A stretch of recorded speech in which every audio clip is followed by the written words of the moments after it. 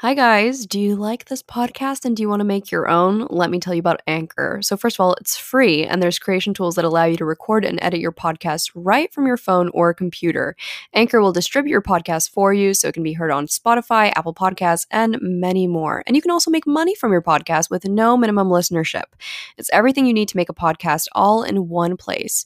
So, make sure to download the free Anchor app or go to anchor.fm to get started because that's what I used to make my podcast and I love it.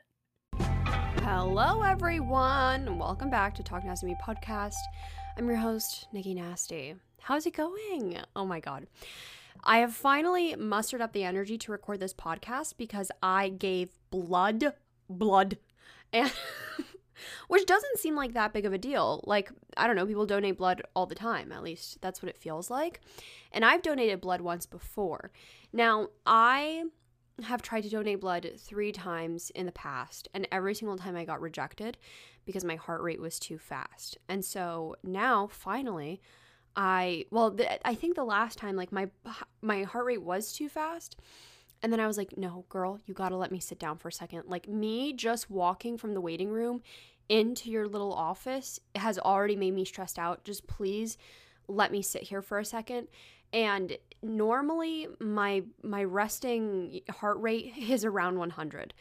I don't know if that's just because I'm an anxious person, whatever, but for the last 2 years, that's kind of what it's been. And, you know, after that time, like, she was like, I'm going to leave the room for like 5 minutes. You drink your water and whatever, let's see how you feel. And then I passed, and then I was able to donate blood, and everything was fine. Like, I don't even really remember that experience. I don't get queasy when it comes to giving blood. I don't feel weird about that kind of stuff. I don't know. Needles don't bother me. Pain doesn't bother me. Like, it just went by smoothly. This time around, I decided to donate blood, and I am so exhausted. I don't know if it's because I had my period last week, even though, like, they said that my hemoglobin and my iron was perfectly fine. I don't know what it was, but I don't also know if it's just, like, the like, having a mental effect on me. What is it called? Is it a placebo? Is that what I'm trying to say? Because they kept emphasizing, just rest on the couch, even though I was like, no, I have a day full of things to do. I am so exhausted. I am so genuinely tired. I just laid in bed, fell asleep, did nothing, and then I slept for like 10 hours throughout the night. Today I'm like a walking zombie. I don't know if I'm just not nourishing myself well enough. I have no idea. So sitting right next to me, I have a cup of pickled beet juice that my mother has made with her own beets, which is the most Polish thing that I have ever said on this podcast ever, is that I have a small glass of it. If you're wondering what it tastes like pickled beet juice water. That's what it tastes like. And I am drinking it because I want to feel better. So I finally got the energy to talk. And I knew that I wanted this episode to be about mental health, especially because I came back to YouTube 2 weeks ago now, where I did my debut of my mental illness, that is OCD.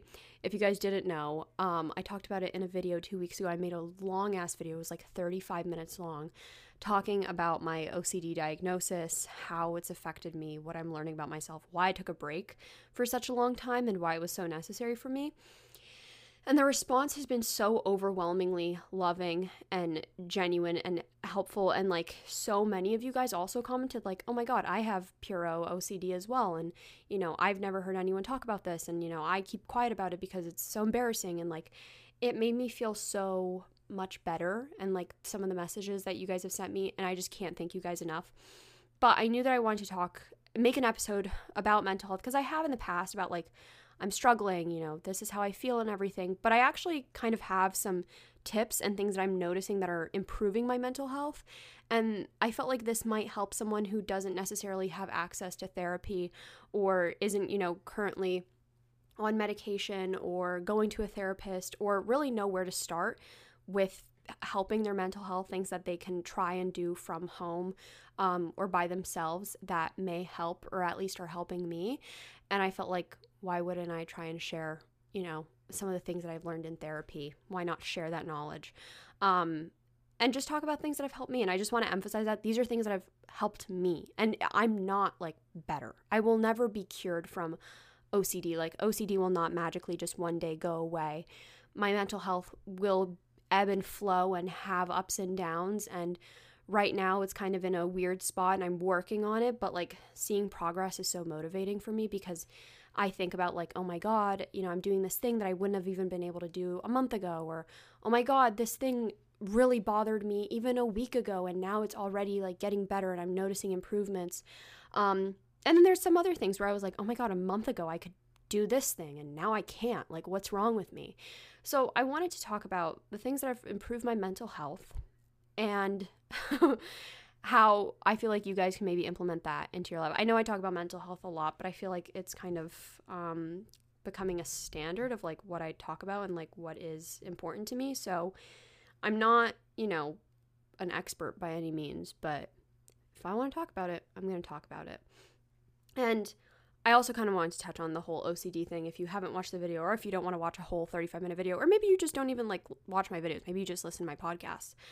So I was diagnosed with OCD a few months back, and it like completely changed like the trajectory of my life. It feels like it makes a lot of sense. And like once I figured it out and once I got the diagnosis for it, it felt like so many questions became answered about myself that I didn't understand about myself. But also it feels like I was almost so many doors closed for me in a way, it felt like, because I felt like I was trapped in a room where I was just like, it's not going to get any better. Like, this is just who I am. Like, now that there's a mental illness name attached to what is wrong with me, oh my God, this is what my life is going to be like forever and ever and ever. And that felt awful. Like, that was really, really hard for me because I had a fear of it. And I even told my therapist this. I was like, I'm really scared that, once, because I had to do like a whole tests and everything for this. Not like they take blood work or anything, but they a lot of questions being asked and like sessions revolving around that. And I told her this. I was like, I'm really, really scared that once, if this comes back positive that I do have OCD, I shouldn't say positive. Once it comes back that I may have OCD, I'm really scared that it's going to get a lot worse because I'm scared that I'm going to start obsessing over all my symptoms, or I'm going to imagine new symptoms. And a lot of OCD, what it seems like it's not talked about a lot. Like, I don't know. I had like a really big misconception about what I thought OCD was like, even though I claim to know a lot about mental illnesses and I don't know a lot, but I spent a lot of time watching documentaries. I took many classes in college about it, and I feel like I'm pretty open to learning more about it. It's not like this is a completely new subject to me, but I was even talking to my friend who's in school specifically for, working with people with mental illnesses, and she was like, a lot of these symptoms that you're telling me are like not even talked about in our classes. Like, OCD is just so quickly brushed over. And that's one of the things, is like not having trust in yourself and not having faith in yourself and feeling like you're lying to yourself. A lot of people with OCD struggle with this and feeling like, wait, did I really think that I'll just give you an example. This isn't like very relevant for me. Well, yeah. Like, for example, someone could turn the stove off and then they leave their house and then they're questioning themselves, did I really turn the stove off? I don't know if I can trust myself. And so they'll drive back home and like make sure that the stove is off, and do this several times. And for me, I have that, but with different things. And so I felt like I couldn't trust myself because I was like, oh my God, Nicole, you're just making up that you have OCD, which was an OCD trait to begin with. But I was like, you can't trust yourself. Like, you're going to start imagining all these new symptoms that aren't even there.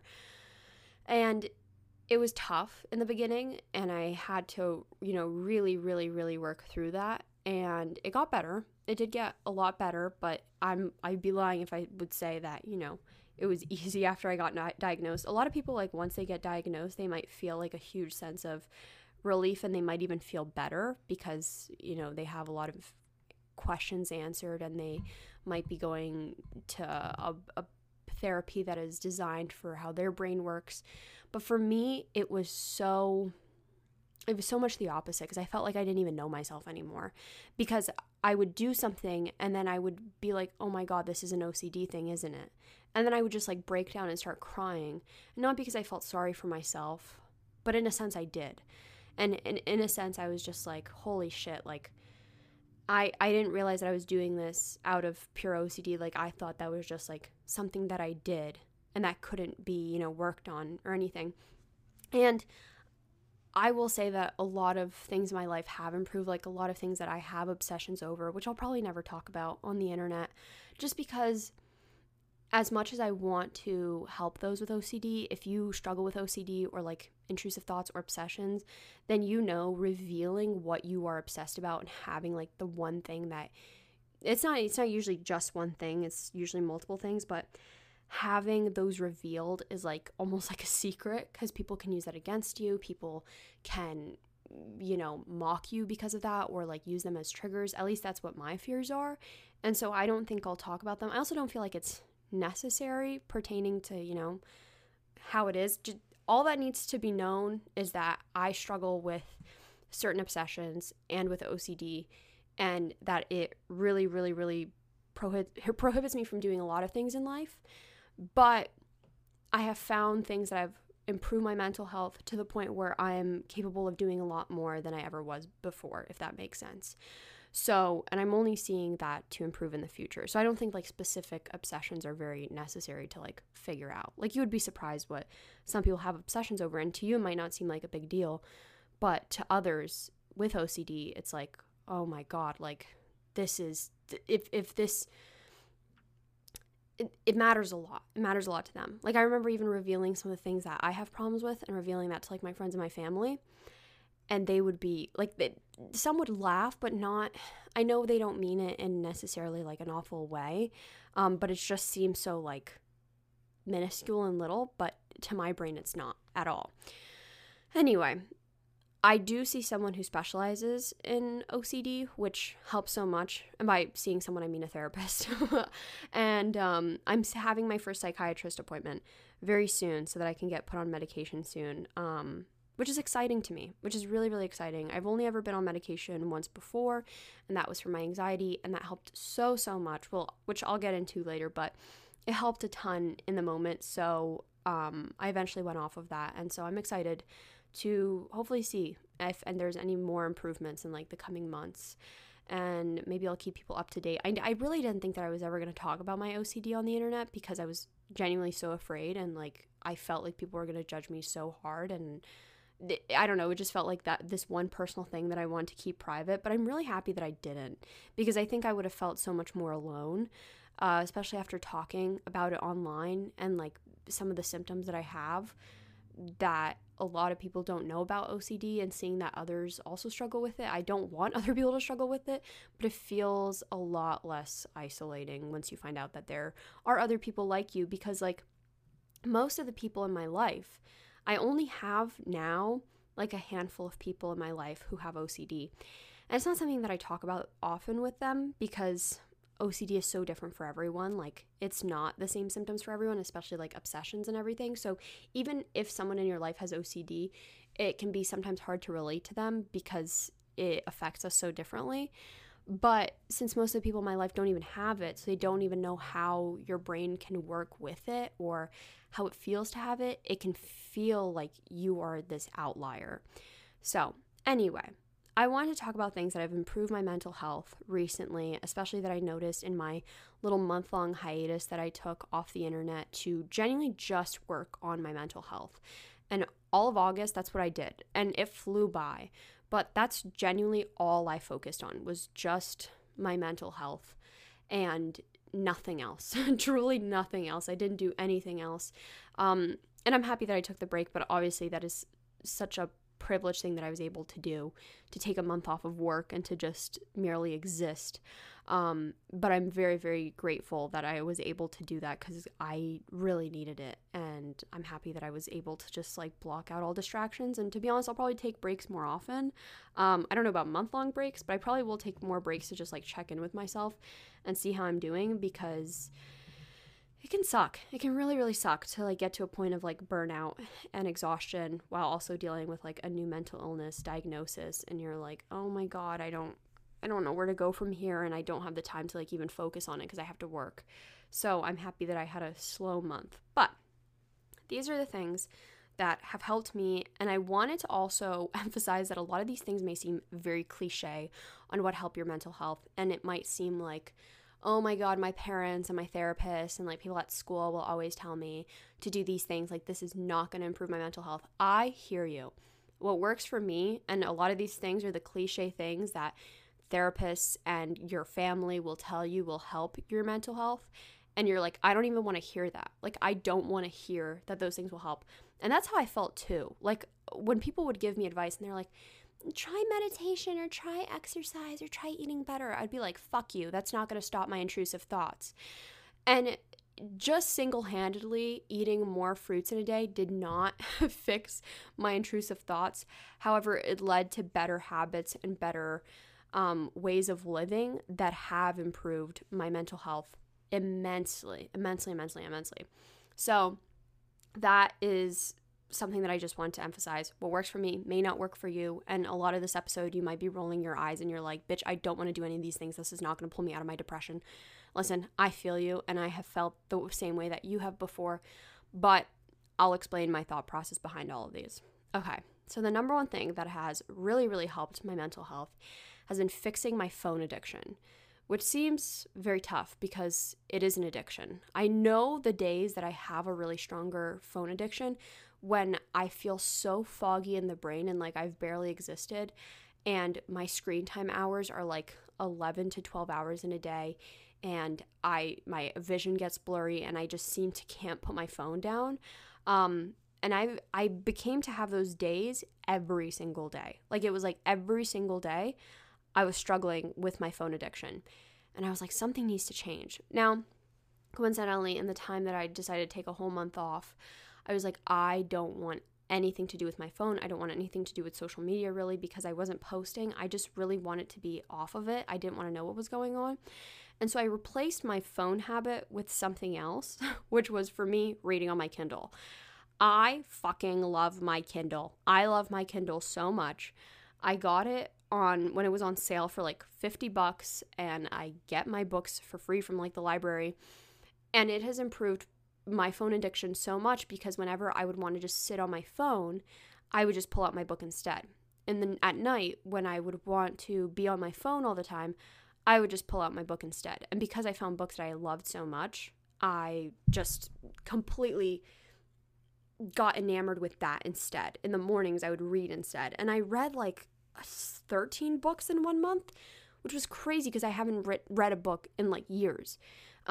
Just out of pure, like, just not wanting to. And I would listen to audiobooks, but I wouldn't sit down and physically put my eyes to a paper and read.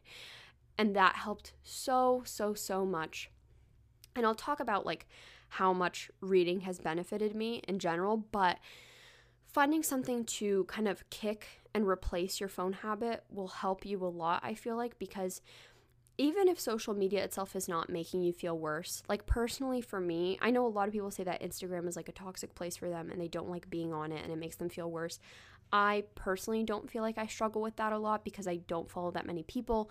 And so the people that I do follow, I'm not really comparing my life to them. Maybe I am subconsciously, but I don't really like hate Instagram for that reason. A big problem for me was TikTok. A lot of things came up on there, and Twitter. Twitter was really, really bad for my mental health at the beginning of the pandemic, and then also right around the election. When I get anxiety from reading the news or things that are just like happening, or people just being angry and livid with you over the weirdest and smallest things, that got to me a lot. And like surrounding myself with only that, because then it just becomes your world. Like, what you consume just becomes you. And I was just like, I've had enough of this. And and so I really kicked that habit. But the thing is, though, in the last few weeks, I noticed, since I came back to YouTube, I noticed that I haven't read in like a while. And that's because I read a few books that I really didn't enjoy. And I just felt so annoyed by it that I'm just like in a slump right now. So I've started like 6 books, and then I just didn't finish any of them. Like, I would get to like page like 50, and then I just wouldn't finish them. So that's a new goal of mine into this coming week, is to just finish one of those fucking books so that I can get back into reading, because I know how much it helps me, but I notice myself getting addicted to my phone again. Another thing that has helped me so much with my mental health is making a morning routine for myself. The strange thing is that I have a night routine for myself that I follow every single night. So much, sometimes too much, and the whole routine, thing can get to be a lot for those with OCD, and some people have very, very long, extensive routines of not necessarily morning or night, but just like literally some people have routines for like sitting down in a chair. That's how bad it can be. But for me personally, I have like a solid night routine that helps me get ready for bed, and I'm like, all right, it's nighttime. It's time to go to bed. And sometimes I will fall asleep like in my bed on my phone or reading. That's happened several times in like the last month because I'm so sleepy at night now. Like I've been able to fix my sleeping routine. But I would wake up at like 3 a.m. and I would go and like do my whole night routine, like my whole skincare, whole shower routine, like everything. But I didn't have a solid morning routine. Like I would just lay in bed and I wouldn't start my day, and I would dread it because then it would become later and later and later, and I would feel too lazy to get out of bed. And then before I knew it, it would be like 10 or 11 a.m. And I'd be like, I don't want to get out of bed. I hate this. I hate myself. I hate myself for wasting the day.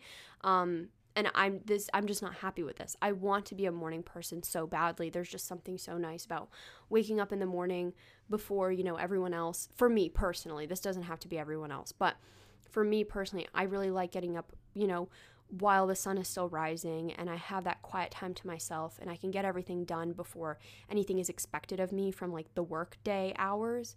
I love that so much. And it always just makes me feel a lot better. My mood improves. So I needed to start a morning routine. I needed to start something solid for myself. So one of the first things I did was set a time that I want myself up by every single day. And before I used to just say 8, and believe me, I don't care what time you get up. If getting up at 11 a.m. works for you, that works for you, and that's what makes you happy. If getting up at 4 a.m. works for you, that works for you. It doesn't matter. I'm just talking about my personal times, and this has nothing to do with you. So you do what works best for you and your life and your schedule.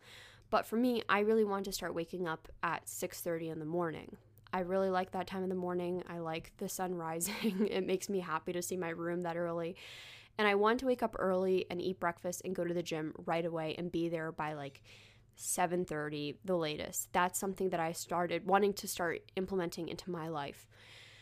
And it took some perseverance, but once I got into the habit of doing it, I was excited for it every single day, and then I was excited to wake up every single day, and I didn't hate my mornings as much because I had something to look forward to every morning that made me happy.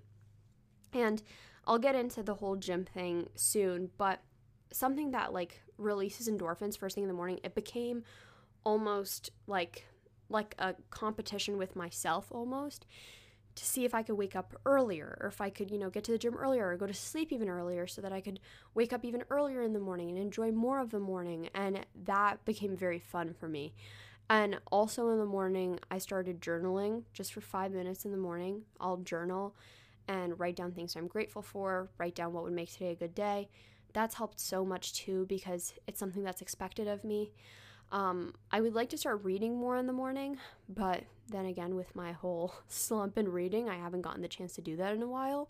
But that's something that I genuinely want to do, and like not going on my phone first thing. I hate that I do that, but that's something that I'm also working on. And so having that little time for myself to make my breakfast, leave for the gym early in the morning, it made me feel like a more happier person, just because I found something that I enjoyed doing first thing in the morning rather than my lifestyle before, where I would wake up late and then I would stay in bed later because I was so upset with myself and I didn't have the energy to even get out of bed and I wasn't well rested. And then I would sit on my phone, and so my morning was just already off to a bad start, which would set like the tone for the rest of the day. And like every day I don't wake up at 6:30 in the morning. Like today I was exhausted, especially from giving blood. I think I got out of bed at maybe like 10:30 and I woke up at like 9. And it doesn't matter. Do whatever your body needs to do and do whatever makes you happiest in the morning. Like if painting in the morning makes you happiest, or drawing, then do that first thing in the morning. Or listening to music and dancing, that makes you happy, then go fucking do that. Or literally going to drive to get, a drink, or walking to get a drink from like a coffee shop someplace. If that's what makes you happy first thing in the morning, do that. Find the thing that makes you happiest and do that first thing to set the tone for the rest of the day and make that your time before you have to dedicate your time to someone else. Whether that's at school or your job or to your family, dedicate that time in the morning to yourself before having to give it to anyone else. Another thing that I mentioned before that helped me so much was reading.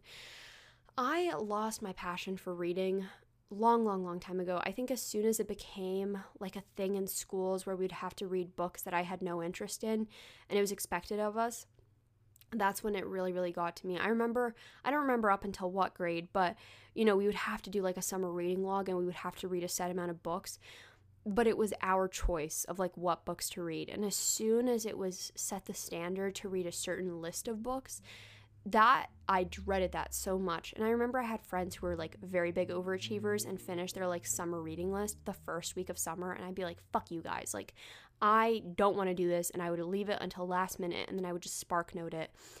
And it took the fun out of reading for me, so I stopped. Honestly, I always loved still reading articles and interviews and magazines. That's something that I've always still enjoyed, but I miss the element of reading actual books. And people have their opinions on this, but I really don't care. But I read a lot of romance books, and I think it's really just a lot of internal misogyny, but a lot of girls will even shit on other girls for wanting to read romance books and that being like the main thing that they read, because it's not like fine literature that you're learning about something or whatever. But it can be. First of all, it can be. But second of all, who gives a shit what you're reading and why? But for me, as someone who had a passion for reading in the past, and I know that it's good for me, finding a subject or a genre that works for me was so crucial, because I read mainly for my mental health and for my anxiety. At this time, at this current moment in time, I'm not reading to, self-help books. I read a few here and there. It just genuinely has to interest me. At this time, I'm not reading to learn something. I'm not reading to, expand my knowledge on a certain topic. I know a lot of people who will read essays and these very amazing pieces of literature that are teaching them about history or science or whatever it may be. And that's wonderful. But for me at this time, I'm reading for my anxiety and something that will calm me down and put my mind somewhere else and to avoid my phone. And for me, what works for me is reading romance books, because I know it's a safe book for me to read. I know how it'll end. They're always going to be together. I know the main things that happen in the book. I can look up trigger warnings, online to see if this is a book that I don't want to read because I don't like the topics in it. And most of the time they're like lighthearted and fun. That makes me happy, because I'm just like, oh, my little heart is warm.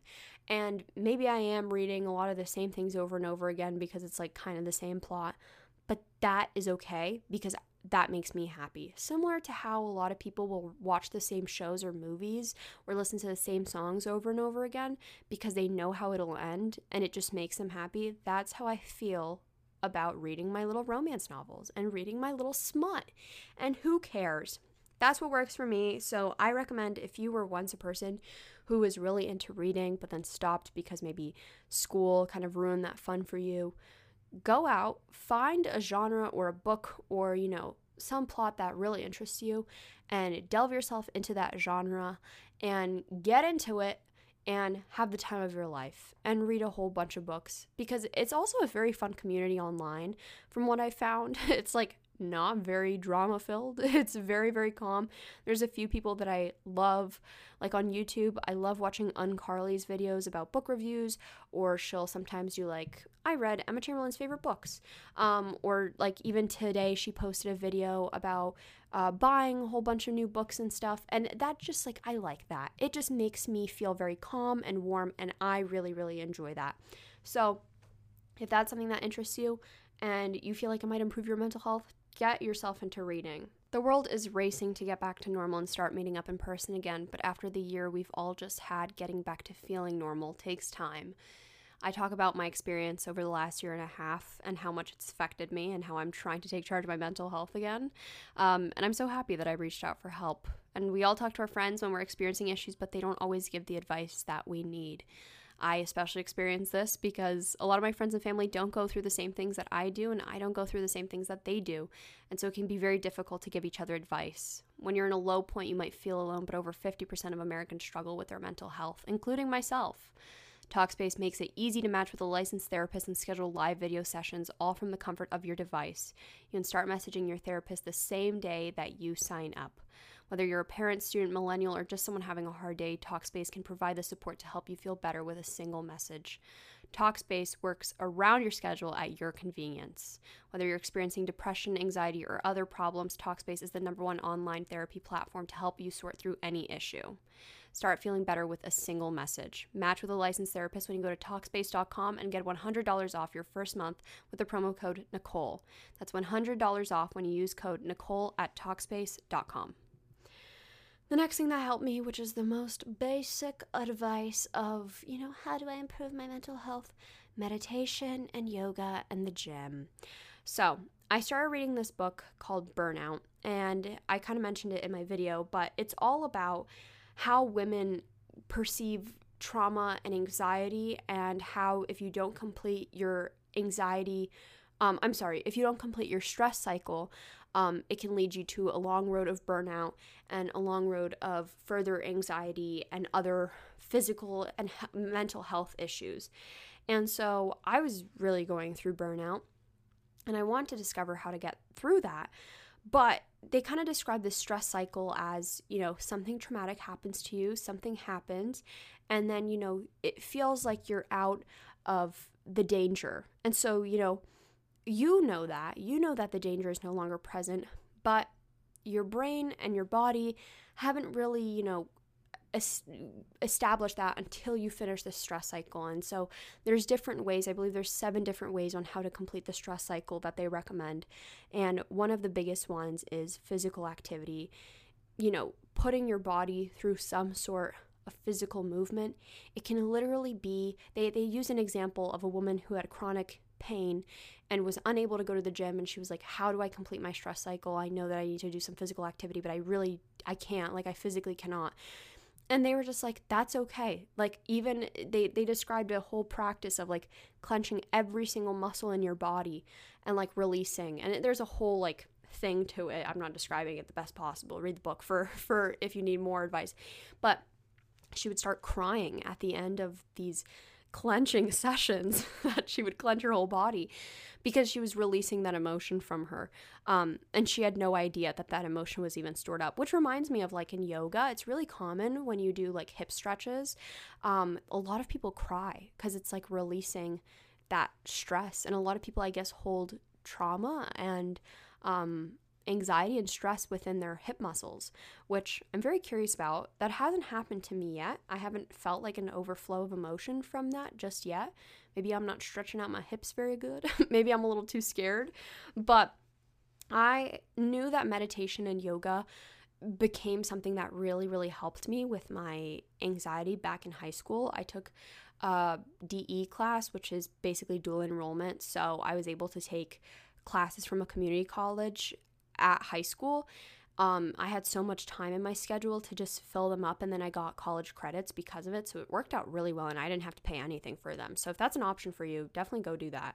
I highly recommend that for a lot of people who I recommend for a lot of, do your research, but I recommend dual enrollment for a lot of people rather than AP because, unless you're passing that AP exam, then you're not really getting all the points. Whereas if you take DE classes and you get a good grade, you receive the points in most colleges. But, do your research depending on where you go to school, and also if you have to pay for these classes. So anyway, I took a yoga class, dual enrollment, and it was a class with all of my friends. And the instructor was not that great. She physically, she was a great instructor of helping us with the movements and everything, but God, her attitude was bad. She was a mean woman and very angry at times at us. So I'm very confused as to how she was a yoga instructor. But I found that what something big that she really focused on was mindfulness and meditation. And so we would meditate at the end and we would practice mindfulness, and it helped me so much with my anxiety. I was going through a lot my senior year of high school, and practicing mindfulness became something that I worked on for a long time. And so when I got to college, I was able to take yoga classes like that were offered, for free, like at night. Basically, they weren't actual classes with any like credits or anything like it. They're just classes that you can go to. And I would go to hot yoga, a friend who introduced me to a hot yoga studio in the city, and then I eventually started going at home. And meditation was something that I wanted to practice more, but I'm really much more of a guided type of meditation gal.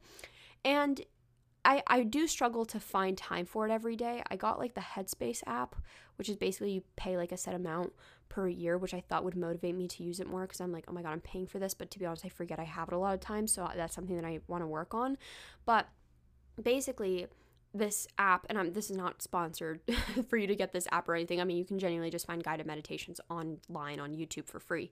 But you can basically have these meditations in the mornings, and then also guided ones to help you sleep at night. I knock out so quickly for the for the ones at night. They'll have like different scenarios. Like last night it was like salty pines or something like that, and it was like me imagining I'm like in a forest, and they have like forest sounds, and then this woman who was guiding me through my sleep and like a breathing exercise. I fell asleep so quickly I don't even remember. But then again, I also got a pint of blood taken out of me, so that's might contribute as to why I fell asleep so easily. But I do like every night that I do it.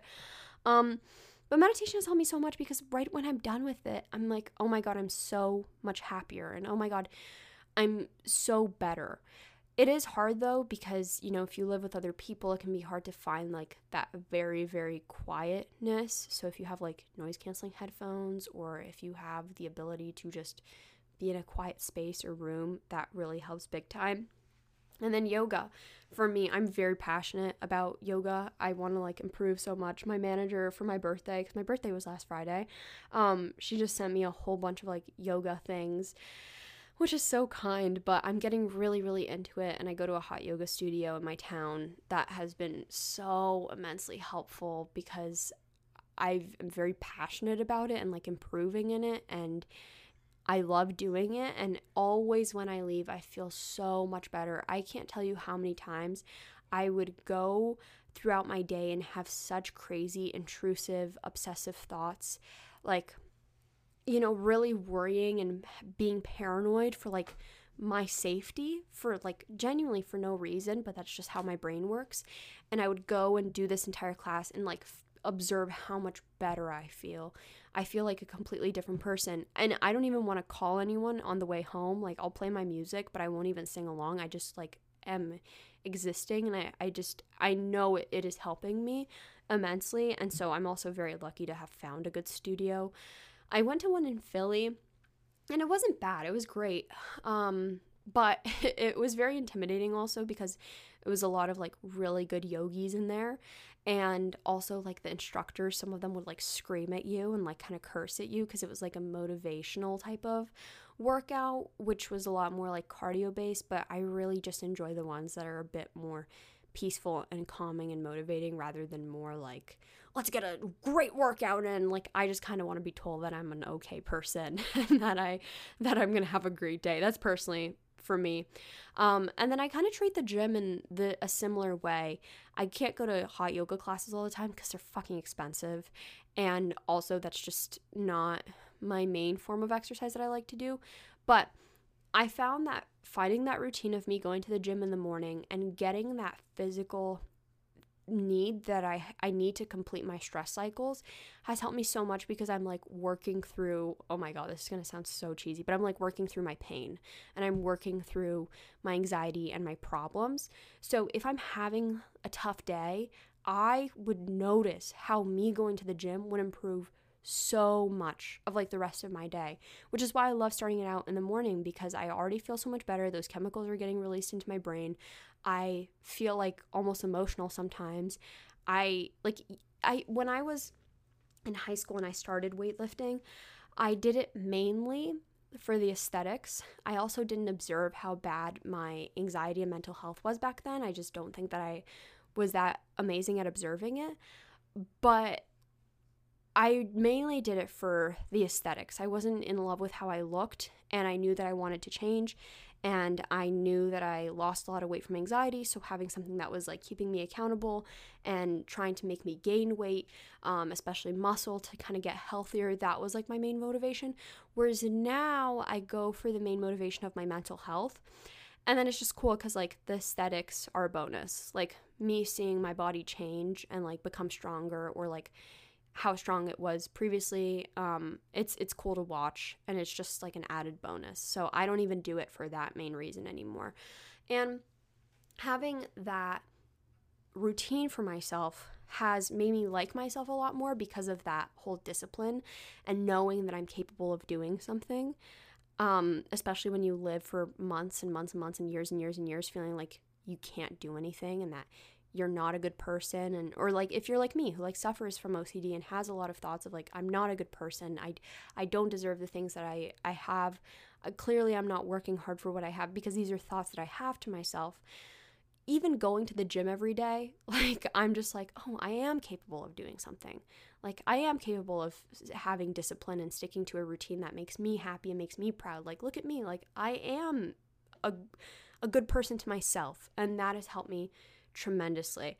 But not to mention the whole physical aspect of it and how it improves your mood and your body and your brain by just completing that stress cycle and getting that need. I really highly recommend reading the book to learn more about it and how your body is affected by stress and how much physical movement can improve that. But like I said, it doesn't have to be going to the gym. It doesn't have to be doing yoga at all. It can literally be if you love running, go fucking run. I don't like running, and I used to force myself to run, but I don't like it. And if I'm doing something to improve my mental health, then I should only do things that I enjoy, right? So now I found that like I love hikes, I love walking for a long time, I love yoga, I love weightlifting. So I just do all of those things. If you like rock climbing, go do it. If you like dancing, go do it. Just do anything that gets your body moving and makes you happier. Fucking sports, like if you love soccer, go play soccer by yourself or like with a friend, and I promise you that once you get into that habit of doing that, you're gonna feel a lot better for several reasons. And because I was like pretty much like a year and a half of like no body movement because of the pandemic, I like lost that piece of myself, because that used to be a big part of my identity was weightlifting. And then when I completely lost all physical movement and I became very sentient, that really took a toll on me, and I didn't even realize, because I was lacking in this thing that I loved so much and that like itched my brain real good. Another thing I recommend, but obviously this is something that, not that many people have access to. Insurance is always an issue, especially healthcare in America, but therapy is so helpful, at least for me. And I feel like I really took a plunge when it came to therapy, because I didn't feel like I wanted to go that much. And I talked about this in my video, but even my first session, I was like, I don't even know what I'm doing here. Like I generally don't even know what to talk about. And I had to actually get myself ready and kind of learn a bit more about myself so that I could realize, how can I help myself in the next session? How can I make therapy worthwhile? You already made the call, you made the appointment, you found a therapist, you're going to the appointments. How do we make it worthwhile now rather than just going through the motions? And so I talk about this in my video, but basically after my first session, I was confused as to why I was even going to therapy. I felt like I didn't know what to even talk about, and I felt like all my problems were never going to get solved because I couldn't even identify them myself. So I started tracking every single time that I started to not feel good, and I use not feel good in air quotes because I didn't know what the emotion I was feeling. So I started writing down in my notes app every single time that I felt bad, and then that's when I noticed a pattern of emotions, and like writing them all out and then talking about it with my therapist, and that's when we realized it was OCD. So that has helped me immensely. If you're in college right now, and if your college offers therapy, please go to it. It should be free through your school. I didn't have like the best, most amazing therapist ever in the entire world when I was in college, but it did help in the moment that I had someone to talk to, and I was really proud of myself for going. And, now I found another therapist who I really align with. But like I said, it's not something that is easily accessible to everyone, and I wish that it was, but hopefully me making these kinds of like podcasts and videos and kind of giving tips that I'm learning through therapy may be of some little help that you can try and apply to your own life. Another thing that has helped me so much, another very, very like cliche piece of advice, is journaling or note-taking. I started to have a really, really bad memory because of my anxiety and everything going on in like the last year of my life. I started to kind of like, I wouldn't lose my memory, but I had problems with short-term memory. So I had to start writing a lot of things down, whether that was list making, note taking, just so I felt, like present in my day. And that's helped so much. But like I said before, journaling in the morning has helped me so much. I also journal at night before I go to bed. That's like the last thing that I do. And writing these things out. Sometimes I have a whole notebook for it, but I'll have days where I just want to write down like 3-4 pages of journaling notes, talk about something that's bothering me, working through it, something that I did for myself. I'll find like prompts online, but I felt like I wanted to write a goodbye letter to my old self, kind of let that bitch die. And I wrote this very, very long letter to myself, and it was very, very cathartic and good for me, honestly. And after that, I feel like I really improved. And I guess I didn't really acknowledge it until this moment, but I really feel like I did get to say goodbye to her because I was holding on to her so deeply. And I was like, why can't I be like the old Nicole? And now that I think about it, since writing that letter a few weeks ago, I don't feel like I really hold on to her as much. So that's something cool. But you can find like really cool prompts online. I know a lot of people are like, oh, I've struggled to get into the habit of doing it every single day. I use the 5-minute journal every single day just to get that, a little bit of writing in. But if you're talking about daily like writing prompts or something, TikTok's actually really helpful for that. There's people out there who will just make prompts and they're like, Dave 27, write about X, Y, and Z, and they'll tell you what to write about. So if you struggle with knowing what to write about yourself, you can follow those online, and those are pretty cool. Another thing that I recommend is finding a passion. I know Emma Chamberlain kind of talked about this in her podcast, but not having a passion can actually make you very, very isolated feeling, just because you are lacking in something that is important to you.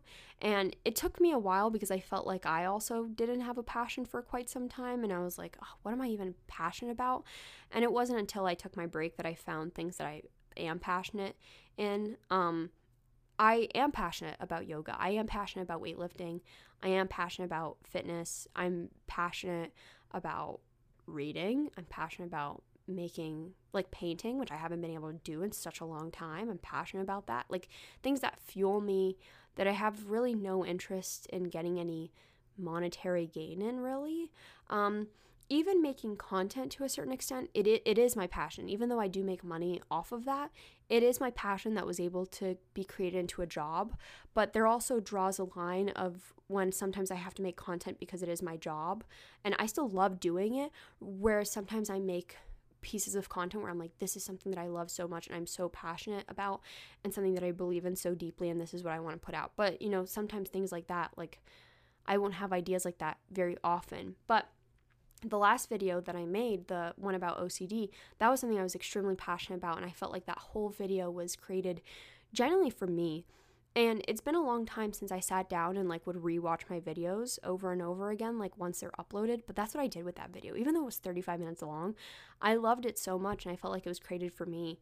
And so I do have passions, and learning to find that, it's tough, but it also, you have to step back and realize, what do I genuinely enjoy doing? And I have like no real desire to make into a career at this moment, or really ever. And what do I do that's just for me? Even if no one else watches it, even if no one else sees it, what do I love doing practically in the dark? And that can take a long time to sometimes figure out. I grew up feeling like I had no passion. I grew up feeling like when I was going into college, I was like, I don't even know what the fuck I'm going into college for, because I'm not passionate about anything. I don't know what I'm going to have a career in. And I also found that a lot of things that you're passionate about are still the same things that you were passionate about as a kid. I've observed that because there are certain things coming from your childhood that you have stopped or repressed or just like put down and shoved into the corner of your brain because you're like, no, that's childish, or you get to a certain age and you're like embarrassed of it, or someone makes fun of you for it, whether it's your family or friends, and you're like, I have no interest in this thing anymore. This is like left in the past. That was so mature of me. And then I noticed that once you get into like your 20s, or, you know, you graduate from school and you're kind of like on your own and without friends, you kind of really realize like, oh shit, I'm still passionate about the things that I was passionate about when I was a little kid, and I wish that I would have done that. Still, like, I wish I never stopped that. And some people never do. Some people like carry that on out, and I'm very jealous of them. But I'm also happy that I found my way again when I did into my passions. But as a kid, I was so passionate about reading. I read so many books, and I was so passionate. And I wanted to write a book one day, and I would write short stories, and I would do a lot of writing. That's something else I want to get back into, is actually writing, just for myself, because I know that that's something that fueled me as a little kid. I saw this one tweet about someone saying that it's funny how a lot of people will kind of revert back to their child selves once they're like in their early 20s or so. Like the person that they were back in like middle school, they will kind of somehow regain that same energy when they get older. And I also do believe in that. It's true, because I feel like now where I am at my age, I'm 22 now. I just turned 22 on Friday. I feel like I'm becoming more myself than I have in like the last 4 years. Like, oh my God, Nicole, you had so much freedom being in college and being away from home. And, you know, you would think that that's when you become truly into yourself. But I feel like spending a lot of time alone, especially right now, and trying to realize what I liked when I was little, and now that I'm not embarrassed of doing, because I'm not surrounded by a bunch of brand new people and I'm not embarrassed of who I am. I'm surrounded by good people. It has made me realize what I'm passionate about once again in my life. Another thing that I really recommend for mental health and things that I've improved is taking real breaks, which is really tough to do, especially working a full-time job. It can be very tough unless you're your own boss or you have a job that is lenient. It's tough to take an actual real break. But what I mean by this is I felt guilty for taking the weekends off, and my therapist was just like laughing at me in a nice way, but she was just like, that's normal. I take breaks on the weekend. Everyone takes breaks on, that's like very actually normal to take breaks on the weekend. And I'm like, what? And not all jobs allow that, and not all stages of life will allow that, but I had to realize, okay, the weekends are mine. I'm allowed to do whatever I want. I shouldn't feel guilty for simply existing and having a good time and not doing something work-related. And then I would take these breaks where I wouldn't, upload a video for a week, or I wouldn't upload podcasts, but they weren't genuine, real breaks, because I would just distract myself with a bunch of bullshit. I would distract myself with things that didn't matter. I would distract myself with my phone, and I never, really actually did the things that are necessary on a break. And I didn't realize how badly I wanted or needed a break until I was having a therapy session right before, it was when I was quarantining for the Mr. Beast video, which I will be making a video about very, very soon. I did not forget about that, guys. It's just, I'm trying to, I'm trying to organize all the videos that I have coming out. But I was in quarantine, and this was like the end of July, and I was having a session with my therapist on Zoom, and I told her I really want to do this one thing, but I'm really scared to do it. And she's like, what is it? And I was like, I just want to take a break for like a month, have no expectations of me, and just genuinely actually take a break that I feel like I need, like, and just solely focus on my mental health. And I was so scared to do it because I was like, well, everyone will tell you that, like, you not uploading will hurt your career, and nobody will care about you anymore, and everyone will forget about you.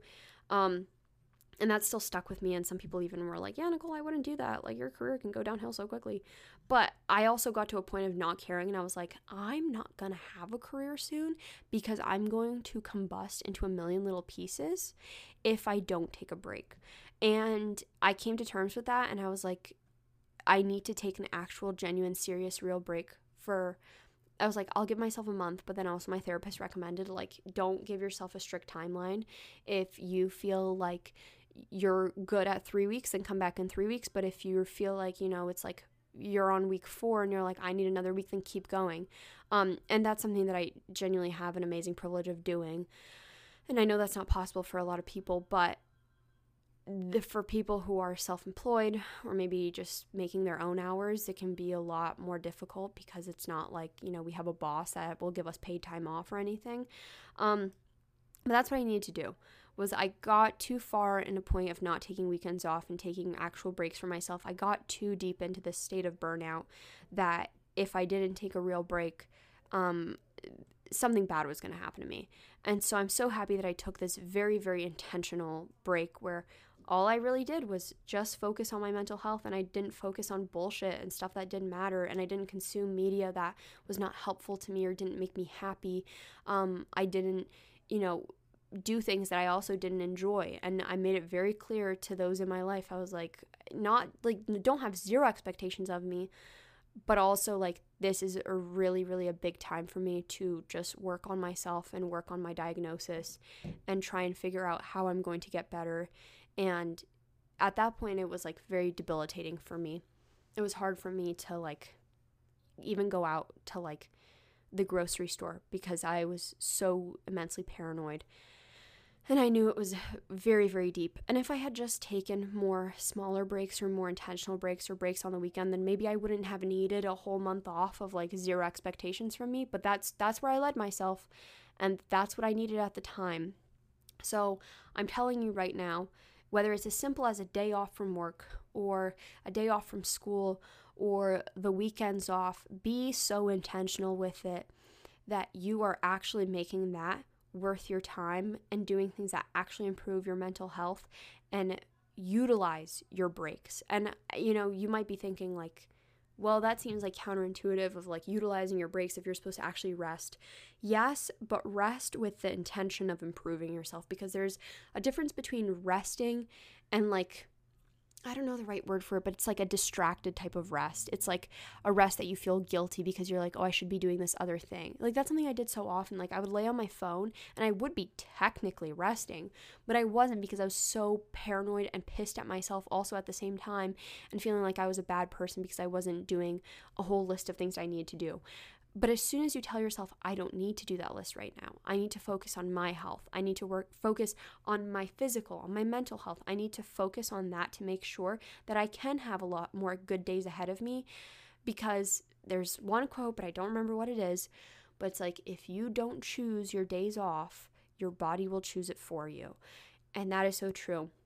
The way that your mental health manifests into your body and making you sick. I had a friend who, and I didn't understand this at the time, but I was growing up, and she would get so immensely sick because her immune system would just attack itself when she was so high in anxiety. And I didn't understand that when I was like a kid, because I was like, I don't understand. How are you sick when, this is going on inside your brain? But that's how crazy our bodies are, is that if you are so riddled with anxiety and mental health struggles and you don't work on those things, your body is going to start reaping the consequences. And that is exactly what started happening to me. And you know what? That first week of that rest that I took, like when I took that month off, that first week, my body started showing so many symptoms. It was almost like it was like purging itself. It was actually very, very strange. I started having intense muscle twitches, and it was very weird. Like my muscles were like spasming and getting very, very weird. And that is a symptom of stress taking over the body. And other symptoms. But that can happen. That can happen. Fucking IBS. Like, IBS is so anxiety controlled, and finding out that my stomach problems are actually rooted from my OCD and my anxiety. Like, I knew that to a certain extent, but I didn't know how bad it was, because as soon as I started improving on my mental health, my stomach started to get a lot better, which is something interesting. And I didn't really want to talk about this in my OCD video, and I also like am scared to show of what I'm eating and pictures of food and stuff, especially because I made a video called like, this is the last time, like me eating foods I'm allergic to. To make a long ass story short, many years ago, I had tests done about food sensitivities and also food allergies. And now I had all of those tests retaken. I had a literal colonoscopy and endoscopy, camera shoved up my ass and down my throat, and had a whole slew of tests done. And a lot of the sensitivities and allergies that I have are no longer present in my body. And I have a lot of like new allergies, and like some allergies have been eliminated. And essentially what my doctors and I have come to terms with is that my body will essentially just attack itself when my anxiety is higher. And it's not necessarily all food related. And so instead of spending more time being like, I can't eat gluten, and this is not relevant to a lot of people, like people who have celiac disease. But when you, I'm sorry, I lost my train of thought. What I'm trying to say is that I had to focus less on the food that I was consuming and focus more on my mental health, because I could cut out gluten all I wanted to from my diet, but I was still suffering from these stomach issues. And so now I'm scared to post like what I'm eating online, because people are going to be like, aren't you allergic to that? When in reality, my body's actually doing a lot better because I'm focusing on my health, which leads me kind of into medication, which a lot of anxiety and also antidepressants can also help with a lot of stomach issues because of how they're rooted. So like literally I was advised, hey, when you go to your psychiatrist appointment, mention that you have IBS that is directly linked to anxiety, and they'll try to put you on a better medication that's best suited for you, that targets those two things, because a lot of IBS and anxiety medications actually used to overlap, or still do. I'm not an expert on this, but that's kind of like why I get scared to talk about food whenever I like post a photo now, and people are like, I thought you said you were allergic to this. I'm like, girly, I thought the same thing. But then I took a test and then came back negative, and then I took more tests and they still came back negative again, even though they were positive a few years ago. Like, yes, I'm very much confused too, and I'd spent a lot of months, going to different doctors and getting second and third opinions and reading about it. And so if anyone was wondering, I'm actually doing a lot better with my little tummy issues, but I still can't tolerate coffee. I had coffee for the first time in months, and I can confirm that still does not sit with my body well. So, and I'm still a vegan, in case anyone cares. I'm not going to stop being vegan. I'm still remaining a vegan. But that is all that I wanted to talk about today, about things that have improved my mental health recently. Obviously, there's probably more things that I forgot to mention, and I just wanted to list some things that I feel like people can start doing at home, baby steps, if they're trying to work on their mental health. Maybe make like a little checklist, and you're like, I'm going to make it a goal this week to fix my phone addiction, or I'm going to work on it this week to find a form of physical activity that I actually enjoy and work on that. So I hope that this is not a video. Holy shit. I hope that this podcast episode was beneficial for someone. And I apologize. Well, not really, but I was going to apologize for all of like the mental health videos and podcasts lately, but it's relevant. People are suffering. The pandemic is still taking a toll on a lot of us, and a lot of us have came out of this pandemic. It's not over. Has still come out of this a lot more knowledgeable and self-aware about their own mental health and their own issues and working on them. So I'm going to remain talking about it. Maybe not as much, but still. I love you guys. I hope that you guys are doing well. Hope you have an amazing week. And go donate blood this week if you're able to. I posted on my story encouraging people to donate blood. Shout out to one person who messaged me and said that they scheduled an appointment. That is so cool. It made me so, so happy that someone messaged me that. So go do that if you're able to. So it was just funny because a lot of people, like my DMs were like flooded, and they're like, bestie, I can't because X, Y, and Z, which I totally get because I got rejected literally 3 times. But if you're able to donate, go donate. There's a shortage. I learned that there's a shortage usually around this time because people have like gone on vacation, and that there's a shortage around the holiday season. So like October to January, the nurse said. But there still is a shortage because of COVID, at least most parts of the country. So if you can donate blood, please go do so. It's free. They give you snacks. It literally takes like 5 to 10 minutes, and you save 3 lives doing it. So anyway, I love you all. Hope that you guys have a great week. Peace and blessings and love, and goodbye.